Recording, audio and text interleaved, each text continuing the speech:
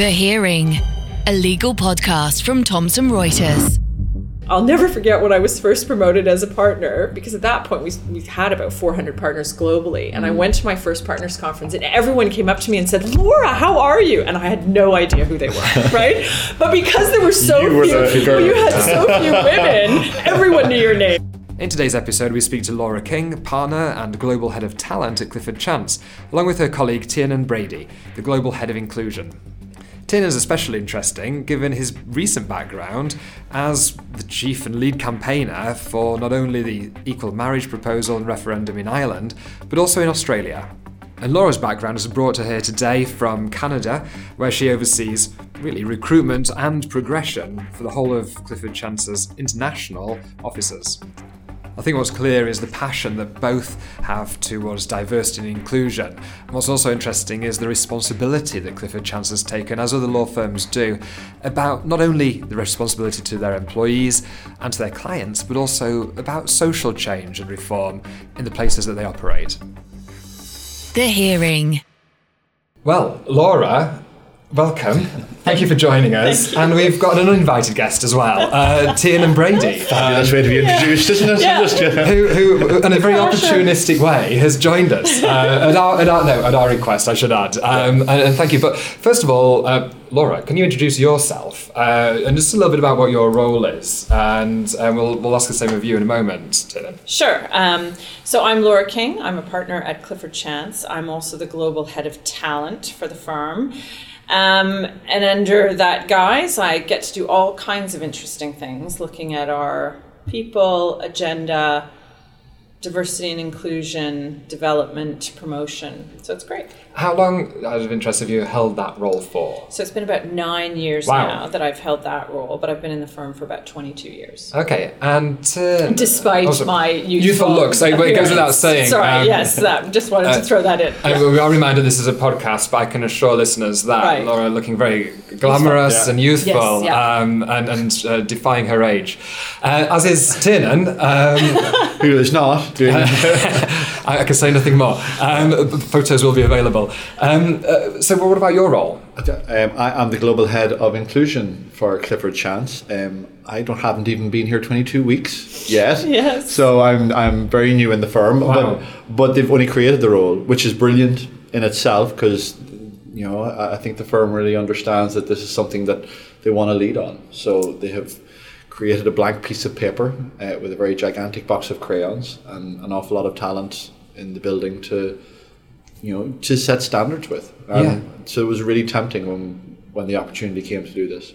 And how involved were you in that decision, Laura? Because this is almost part of your role as well, I guess, or it has been historically. I think the organisation had reached a maturity point around this. So I created the role, and, in some respects we were unsure as to, where in the world that person would come from and who that person would be. And I cannot even begin to tell you how thrilled I was that we're through the probation period took the opportunity. I think to have somebody of that experience set and having been through some very interesting campaigns in the past in this space, who was willing then to actually sort of, almost pivot in some ways into the professional services world. For us, it was a huge coup. And I think it's really going to up our whole agenda around this, which is fantastic. Well, I think we need to then explain a little bit about your background, Tiernan. Yeah, well, I think it's one of the reasons why it is so brilliant, that Laura and Matthew and all the team in there thought about it this way. I don't come from the legal background at all, or a HR background. So I come very much from a campaigning background. So I was the director of the Australian referendum on marriage equality. I can tell from your accent. On the yes side, with my big Australian accent. Yes.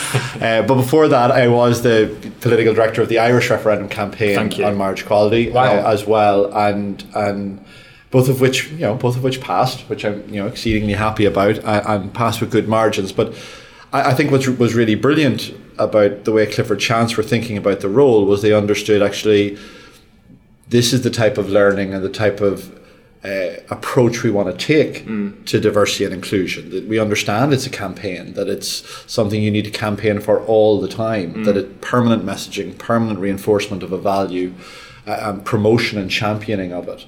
And I think that really set them apart, which is really cool. But I think we also wanted to approach it from the perspective of saying, actually, this isn't a problem that we're trying to solve, right? It's not as though we've got some sort of horrendous, sort of scar on the organization that needs to be healed, and therefore we need somebody to come in and fix the problem. Instead, I think we wanted something much more positive. We wanted something that everyone could get behind and say, actually, this is one of the reasons we're really proud to be in the organization. But that makes it quite difficult because your background in sort of you're campaigning on a particular issue, and there's arguably a success or a fail without such a sort of defined remit. Is that something which is a challenge for you especially, or is it something which you are sort of eking out over this first 6 months? No, it's because I think it's the opposite actually, because in a way I think sometimes people mistake campaigns that, such as referendum campaigns and think of them as political campaigns. They're more about social change. I mean, so actually the date when votes happen isn't the end date in social change. There are still more people to engage with and more people to persuade. Yeah. And in a way, I mean, the final 7 weeks of a campaign is built on the previous 15 years where you started to create change the whole way through. Yeah. That all of these things are a journey. There's more learning for social change and for how you change and promote values in a workplace than there is for the world of politics. In fact, I think one of the big mistakes a lot of people make in campaigns like this is they go, oh, now I can become a politician, or there's a lot, now that we've won this, we'll set up a political party. But it misunderstands the nature of the change that has happened in a referendum, where, because it is massive social change. And it doesn't end the day you win the vote. Yeah. It has to keep rolling. But you're working with stakeholders who will sometimes buy into it, sometimes who won't. Sometimes you've got difficult conversations to have.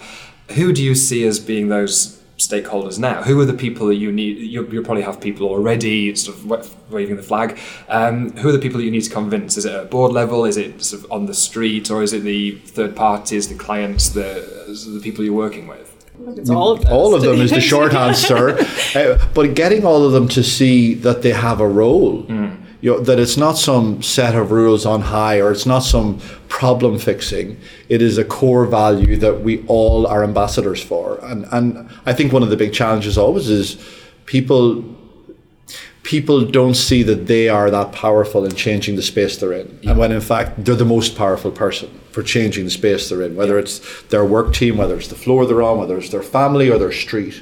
So how do you really get people to feel that and accept that, and then they run with it. But I think one of the big challenges is in a big firm, in a global firm, who has clients from all over the world as well, is not to lose sight of that. We're trying to make sure everybody sees, this isn't going to happen because someone else does it. It's going to happen because you do it. Yeah. And you'll feel great when you do it, and it'll be something that will make you feel more at home here, and everybody else feel more at home here. And that's, one of the things that I found, sort of really inspiring about looking at some of the work that Tiernan had done before, and it helped me to sort of crystallize my thinking on where I'd like to see the organization get to, is that you had people celebrating those victories who previously had no stake in that issue. Yeah.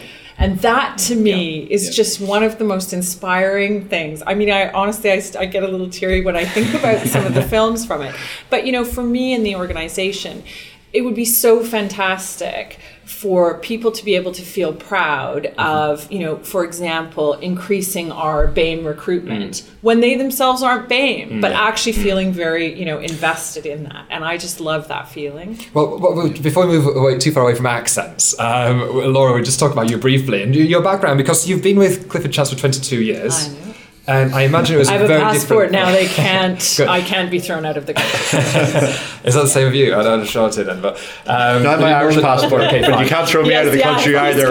He's got the best passport accessory going in the current environment. True. Yes. But in terms of when you started with the firm, I imagine it was a very different place. And was it different from where you came from as well? So I started my legal career in Canada, and also I should tell you that Tiernan is secretly a lawyer as well, having studied law. So outing me on the radio. No, you're even more welcome than you were before. But no, I started my legal career in Canada, and I was part of the great sort of mid-90s Commonwealth diaspora into the London financial markets. So it was really eye-opening, actually, to come from a smaller environment to London. But in many ways, I mean, Toronto is a very similar place to London in the sense that it's a hugely cosmopolitan city, quite diverse on its on appearance, but actually still the legal profession was a bit behind, as it were. So it was really fascinating to make that transition. I was a bit concerned that when I first moved here, London would be terribly formal. Everyone would call each other sir and things like that. But actually, I found that it was exactly the same as being in Toronto. But we're still in the power. We were sort of beyond the power suit generation, I think. Yeah, well, it's just after the dynasty years, really.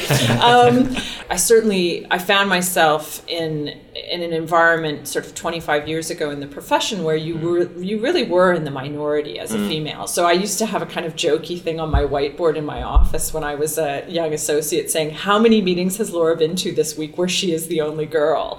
And there would just be X's on the whiteboard so that everyone could see. And the thing is, I did that in some ways to call attention to the issue, but I think that was sort of a feature of that era that actually I wanted to show a bit of a sense of humor about it and say, you know what, this is going to change because I might be the only girl in the room this week, but actually next week I won't be. But a sense of humor is great as long as you're not the only one on the joke. How was it perceived by everybody else? Was it seen as being a... I mean, I think in those days people did see it as it was sort of a burden and a problem that had to be solved. I think people realized that actually something needed to shift, but you would inevitably have leaders say things to you like, okay, well, you're the female partner. Could you just start a committee and solve that issue? And I think they did it out of an abundance of good intention, but probably a bit of a wrong-headed approach. And this is why I think, I think we have seen a material shift around this, that actually people are feeling much more invested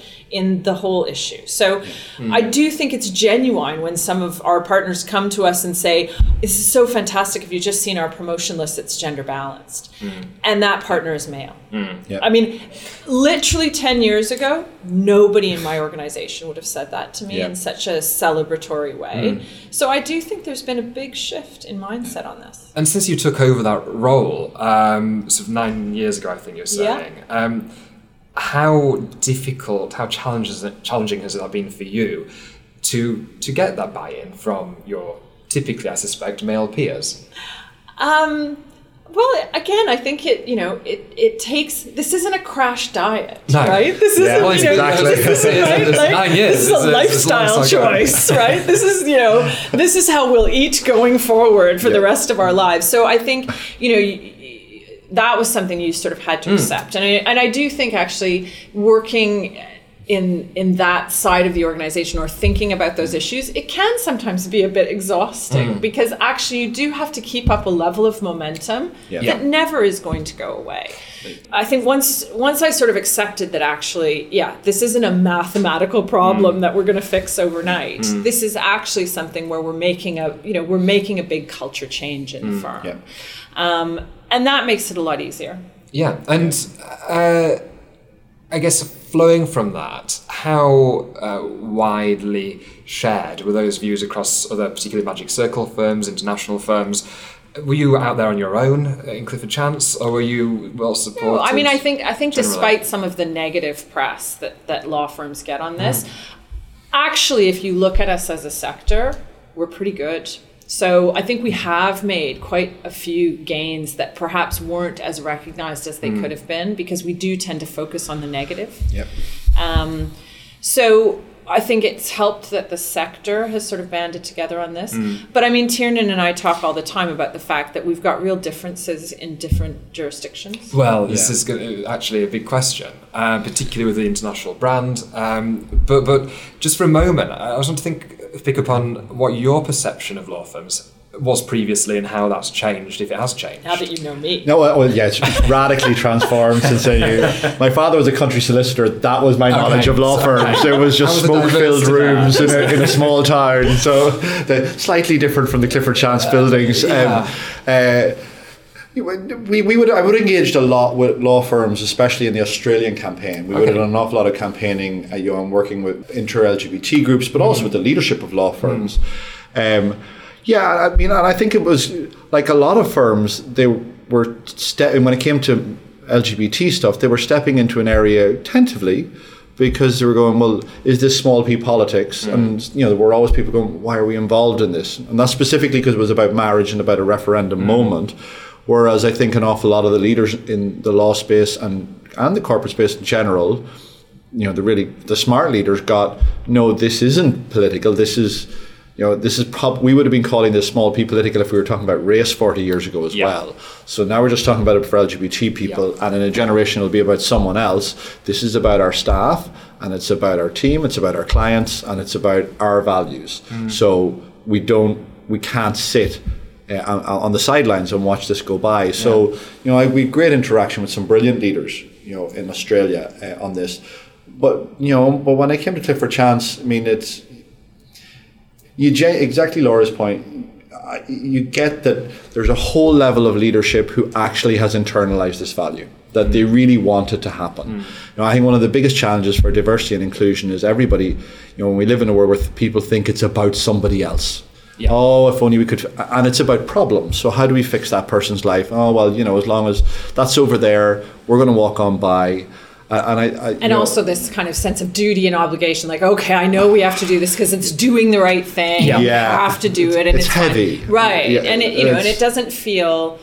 It doesn't feel desired. Whereas what we really want is we want people in the organization to run towards this, right? To feel as though this is something they want to commit time and energy to. So how does that fit in with the recruitment process? Because you have to have the right sort of people. Yes, absolutely. They've got to be talented lawyers. How do you go around? Do you prescribe a particular balance of race, of gender, of We've whatever thought about that, to be honest, as to whether or not we should set more affirmative targets. So how many, typically, in the UK, but probably on an international level, it's in the UK, I've got to say, I mean, you do not have to work very hard to get a diverse recruitment base. Really? Absolutely not. So, I mean, at graduate level, certainly not. And actually, there's some good ways you can measure yourself. So you can look at your target universities and you can say, all right, well, what's sitting in that target university? But you can even go further. You can go down into schools and say, okay, well, what's the UK population looking like today?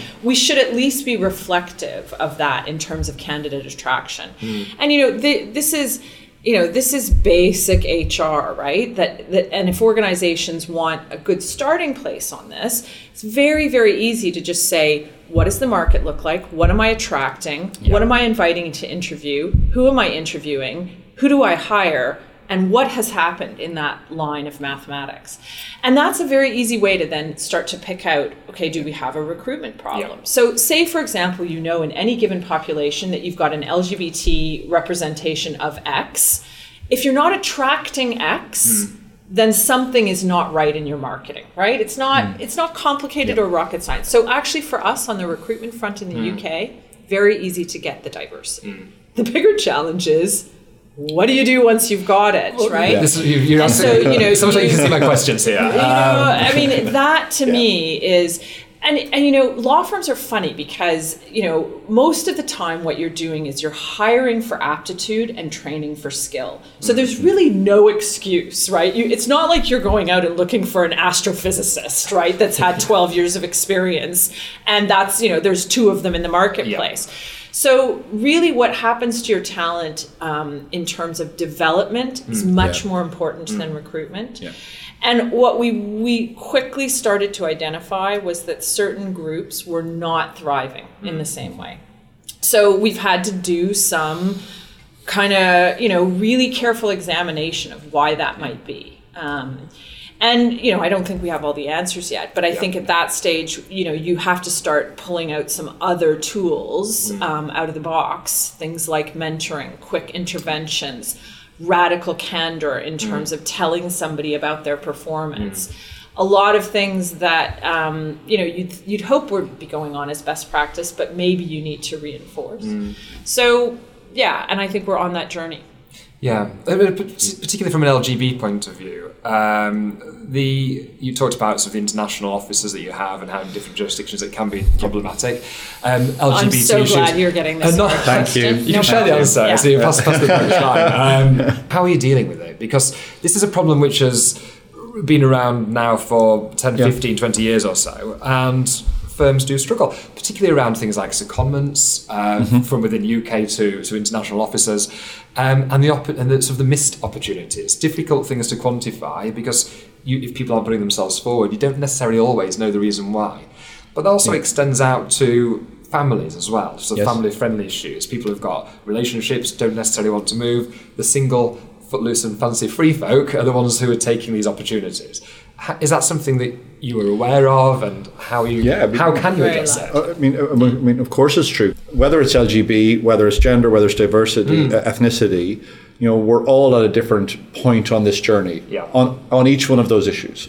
Now multiply that by 26 countries where you are, and that's a lot of different arcs. And I think the biggest challenge, for trying to really internalize that value so that it is lived and owned by everybody, is to understand that there are different places in that arc. So how do you make sure there's a door that's easy for them to walk through?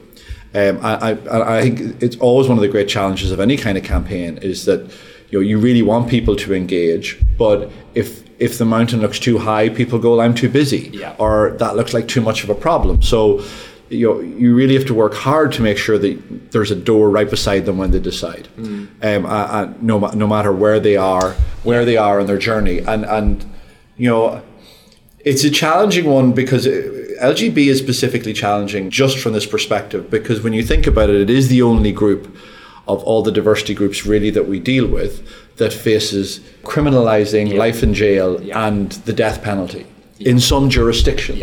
Thankfully, there isn't another group that we can say that about anymore. So there's a whole level of complexity about that, because that's, apart from it being utterly unacceptable.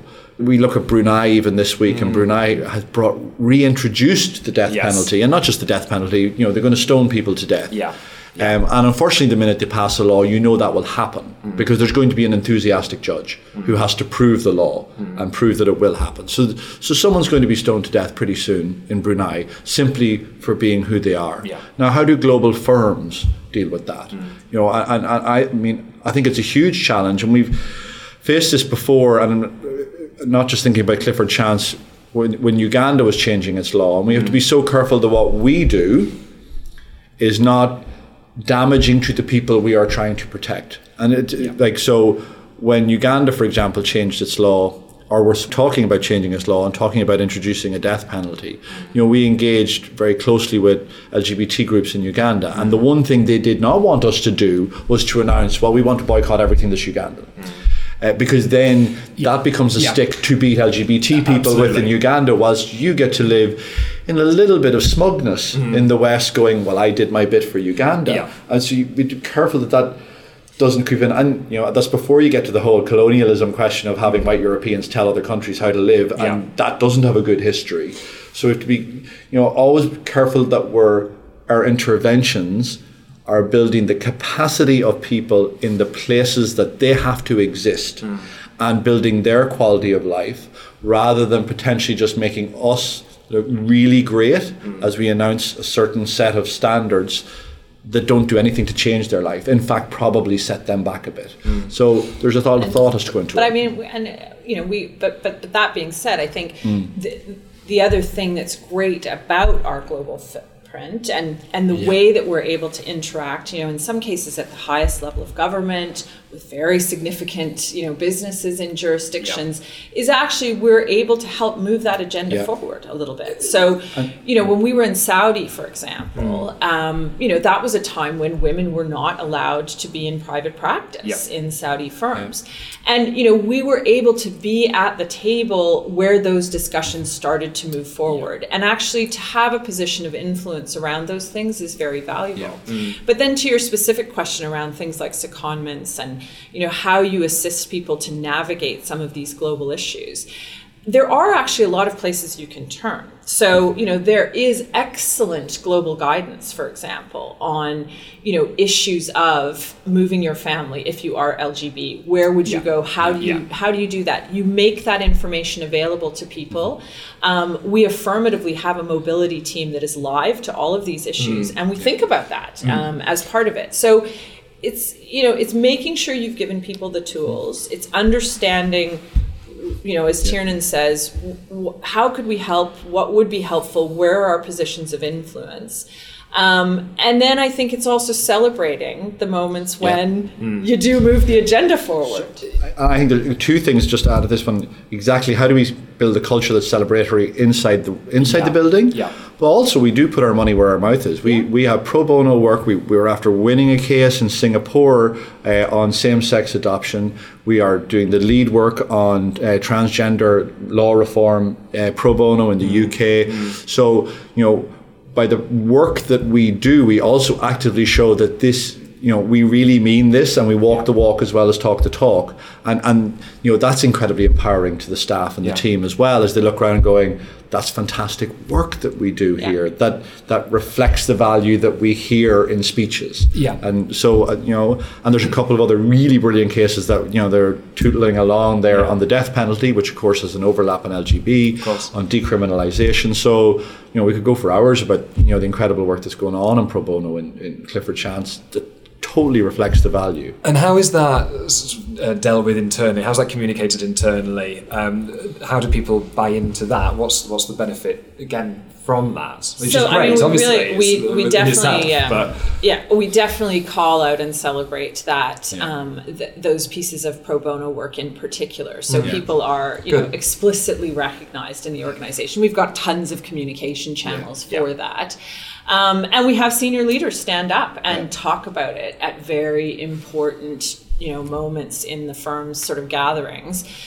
I think because they themselves, there's a bit of a halo glow that they get around being able to celebrate those things themselves as well. So it's good. It's win-win. Yeah. Well, I think that we can overlook that sometimes we can problematize diversity and inclusion, that it becomes about enunciating a problem, when in fact it should be about celebrating a value.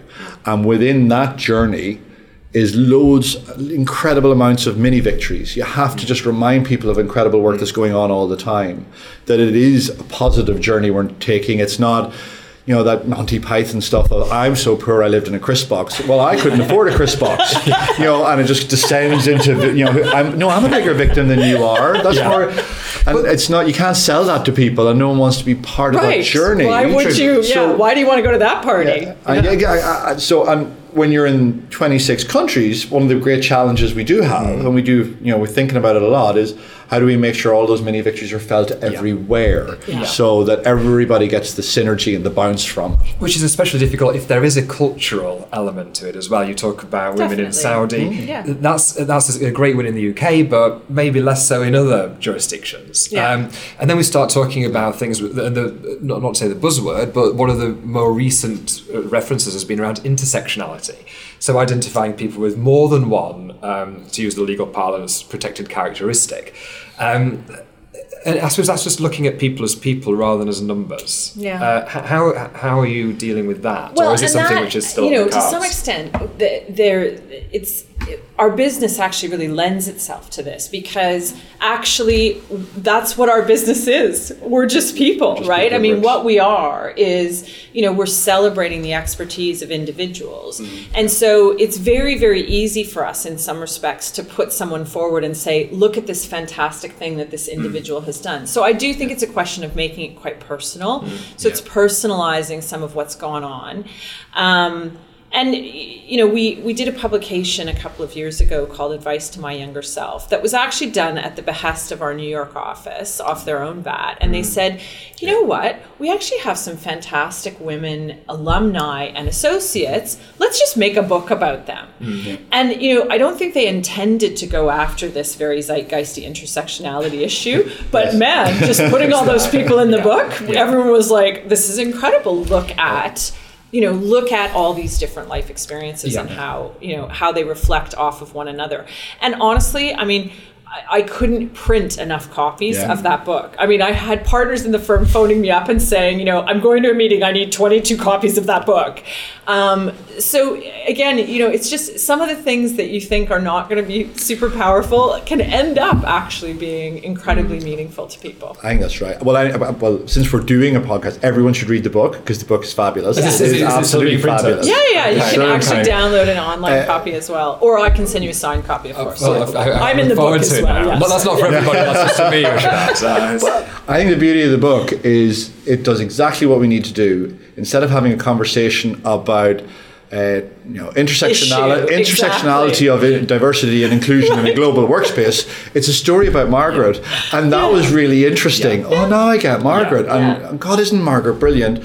And I think we really have to work so hard in a way, to get away from this idea that to become a supporter of inclusion, you have to be an expert in inclusion. Yeah. That's the nightmare scenario. Totally. Then, if you don't have a days, that's impossible. And it's back to celebrating rather than pointing a finger, sort of saying this is what we're doing, this is what it is. Well, this is about people, right? This is about people's ability to, seek their highest ambitions, develop themselves, do great work for the firm, do amazing things for clients. That's really at the end of the day what you want to celebrate, right? And you talked briefly around, you mentioned crash diets in terms of diversity. And actually in the last few years, I think a few crash diets have happened, not with you, but particularly around the legal profession, on the back of the gender pay gap, particularly. And that's become a huge deal. The sort of league tables are being printed in various legal publications up and down the country.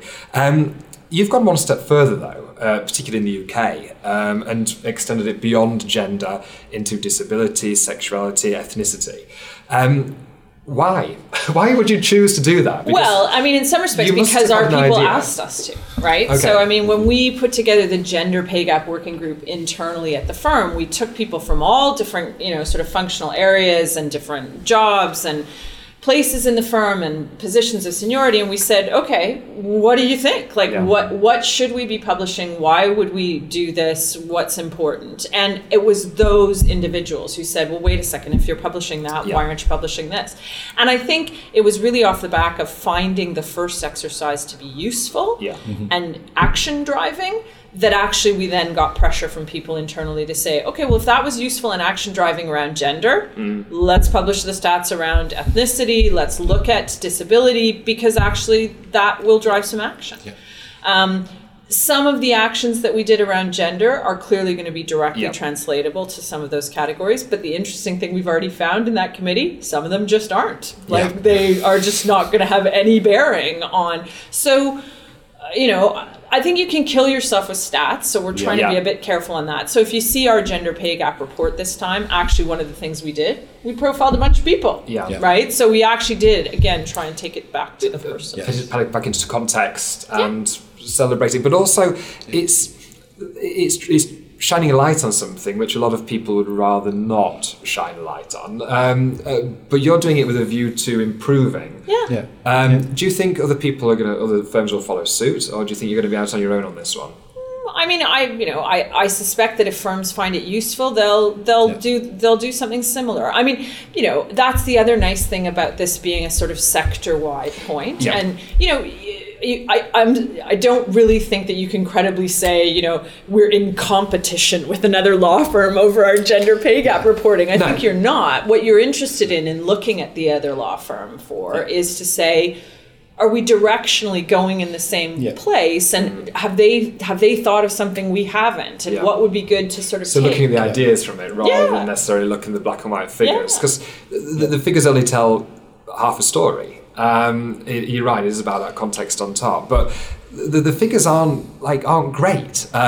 Typically, they're terrible. What do you say they're not great? Well, I was trying to be very diplomatic of you. That's nice. They're terrible. I try not to be too rude to people who are joining us, but how do you move? You've been around for 9 years, focusing on these issues. Who else do you need to work with? Here's what I know for nothing, right? Nine years ago. You've published them. That's what's so surprising, I think. Not the fact that you've done the exercise, the fact that it's been published. And I think that's incredibly, arguably brave. Well, in the world of Twitter and Instagram, I don't think you really have much choice on some of these things. I mean, the thing is, if you don't publish your statistics, one of your junior associates is just going to find out the information and put it on their Facebook anyway. So, I mean, I'm joking aside. I think there's a much more porous boundary now between internal information and external, and I think people see that as possibly quite a good thing. But what I do know is that 9 years ago, the numbers were more terrible, right? So yes, there is, slow change and it feels like tiny increments, but actually directionally, it's definitely changed. And I mean, I used to go to the Global Partners Conference, right? And I'll never forget when I was first promoted as a partner, because at that point we had about 400 partners globally. And I went to my first partners conference and everyone came up to me and said, "Laura, how are you?" And I had no idea who they were, right? But because there were you had so few women, everyone knew your name. It was terrible, right? So you'd be like, so you would just sort of guess and say, "Nice to see you again, David." But that has good percentage chance of getting that totally, right. Yeah. But that has really materially changed. I mean, now when I walk into that room of 500 and some odd partners, it looks like a completely different organization than it did 20 years ago. Well, and it moved. I mean, A, so we know it's working. B, I think the publication of the figures. Was a brilliant catalyst for change, because what happened was we suddenly internally created committees to look at it. So, and again, that was followed by, but it's also great messaging to the entire team that this is something that we don't hide under the table, that we think is so important. We're putting it out here, and everybody in all 33 offices got to see that and feel that and go, well, okay, that's a statement that's brave. And you don't do these type of things if your plan is to avoid them. So I think actually we just got benefit from so many directions for being the first in the world to do something and to jump, both in terms of empowering staff, being a catalyst for further change, and now straight into ethnicity and sexuality figures, because we've already seen how successful the release of the first figure was in terms of creating more change. So but I have to say, on that committee, one of the greatest moments on the committee was when Roy, I don't know if you were there at that meeting day, but we published the first set of stats. So this was last year when we published the whole firm stats around gender pay gap, and clearly there was some of those figures were really quite astonishing. And we struck this committee and we had a lot of talk and it was great. And one of our associates, Roy, said, "All right, enough with the talking. What are we actually doing about this, right? I want to see some actual action." And we were like, we'll make a video. He's like, "No, that's not enough." Right? And so actually those people have really helped us, to sort of really hold feet to the fire and say, okay, what are you actually doing? Forget about just sitting in committee rooms, because law firms can also be death by committee a little bit sometimes. So I think it's also helped to have that really broad group and younger people on that group saying, no. It's not good enough to just publish the report. As you say, that's the first step in a campaign, right? It's not the victory. Totally. And I think it's been really brilliant the way that it has not lost the fact that it has to have a focus. And I think, because good ideas go to die in committee, and it's why parliaments have committees. It's where they can send the good ideas, so we don't want that. That's a lovely idea. We should have a scoping exercise about that idea. Let's never Whereas I think it, you just have to be a little bit steely in your focus of going, this committee has a purpose. This is its purpose. What is it going to do over the next year? Because as well as that, when you're dealing in law firms, people are incredibly busy. So if you want to add an extra layer of committee onto them that doesn't do anything, people will attend twice, and that will be the last you'll see of them. And now you've just burnt this brilliant opportunity to mobilize and empower people. So I think one of the things we do have to think about all the time for a law firm in particular is that point. In a place where people literally have so little capacity left because they're using every hour that they have to work, and they love their work, and they work very hard.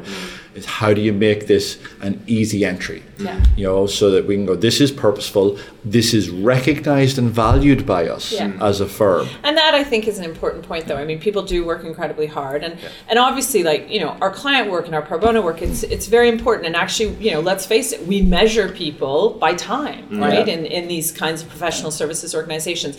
So the other thing I think we are thinking hard about is how do we make sure that we give people the time to do this? And so I think you also have to be cognizant in the organization of the signals you're sending through all kinds of structures, your compensation system, how you're sort of presenting people with how they're spending their time, what that visual is signaling to people when you give it to them. So, I think there is a lot that you can actually do, real actions that you can take in order to drive this agenda forward. I'm going to draw it to a close, although I could sit here for probably the rest of the afternoon. Oh, thank you very much. That's very kind. And well done on the diversity of accents on this podcast. Absolutely. Yeah. My podunk Canadian that's one quota checked off. Yeah, but exactly. In terms of just one final question, which is, you were not that long ago, obviously we've talked about it, but a while ago, we were in private practice. You were a transactional corporate structuring. Yeah, no, I did structured debt. Do you miss it? Yes, I mean, there are some fantastic things about working at that level of the legal profession in our firm that, you literally cannot replicate that anywhere else in the world. And transactional work is really fun in the sense that, you have clients and teams that are all pulling in the same direction, right? It's not, it's everybody wants the same things. It's intellectually challenging, and then you get it done, right? Whereas an agenda like this is different, right? It's not, perpetually fun rather than having a deadline. And then you get the deal done. You have a nice celebratory closing dinner with the client, and you make a book, and the deal is done. And so there is a certainty around that type of work, which is really satisfying. Yeah, and so Tiernan, for you briefly, will that law degree be coming back into use in the near future? Don't say that in front of Laura. That's not fair. She's already trying to work this out. I'm just enjoying bringing the campaigning to it. I think it's just brilliant fun that Clifford Chance so get what this has to look like, and that's what I'm finding really exciting. And I think that little that bit you're talking about, the transactional stuff, I think at the end of the deal you have a glass of wine and you own it. That makes you look forward to the next piece of work. So I was about to say, how many glasses of wine can we have around diversity and inclusion, but how do you populate this with wins and victories? Absolutely. All the time. I think good campaigning is important. It's the nature of what we have to do. There is no finish line and there is no ultimate victory. You just keep working to the goal that you see as your absolute core value of inclusion, that everybody who comes into the firm will have an equality of aspiration, an equality of opportunity, and an equality of experience. And that's what we have to deliver, and you have to permanently do that, permanently take the wins out of it, permanently celebrate it. Great. Well, thank you. We'll go for the wine now. And then there. Thank you very much. Good. Thanks. The Hearing. As ever, thank you for listening, and we hope you enjoyed this episode. Join us again, and why not give us a rating or subscribe? That way you'll get an alert every time we release a new episode. The Hearing, a legal podcast from Thomson Reuters. To find out more, go to tr.com/The Hearing or subscribe via iTunes, Spotify, or wherever you get your podcasts.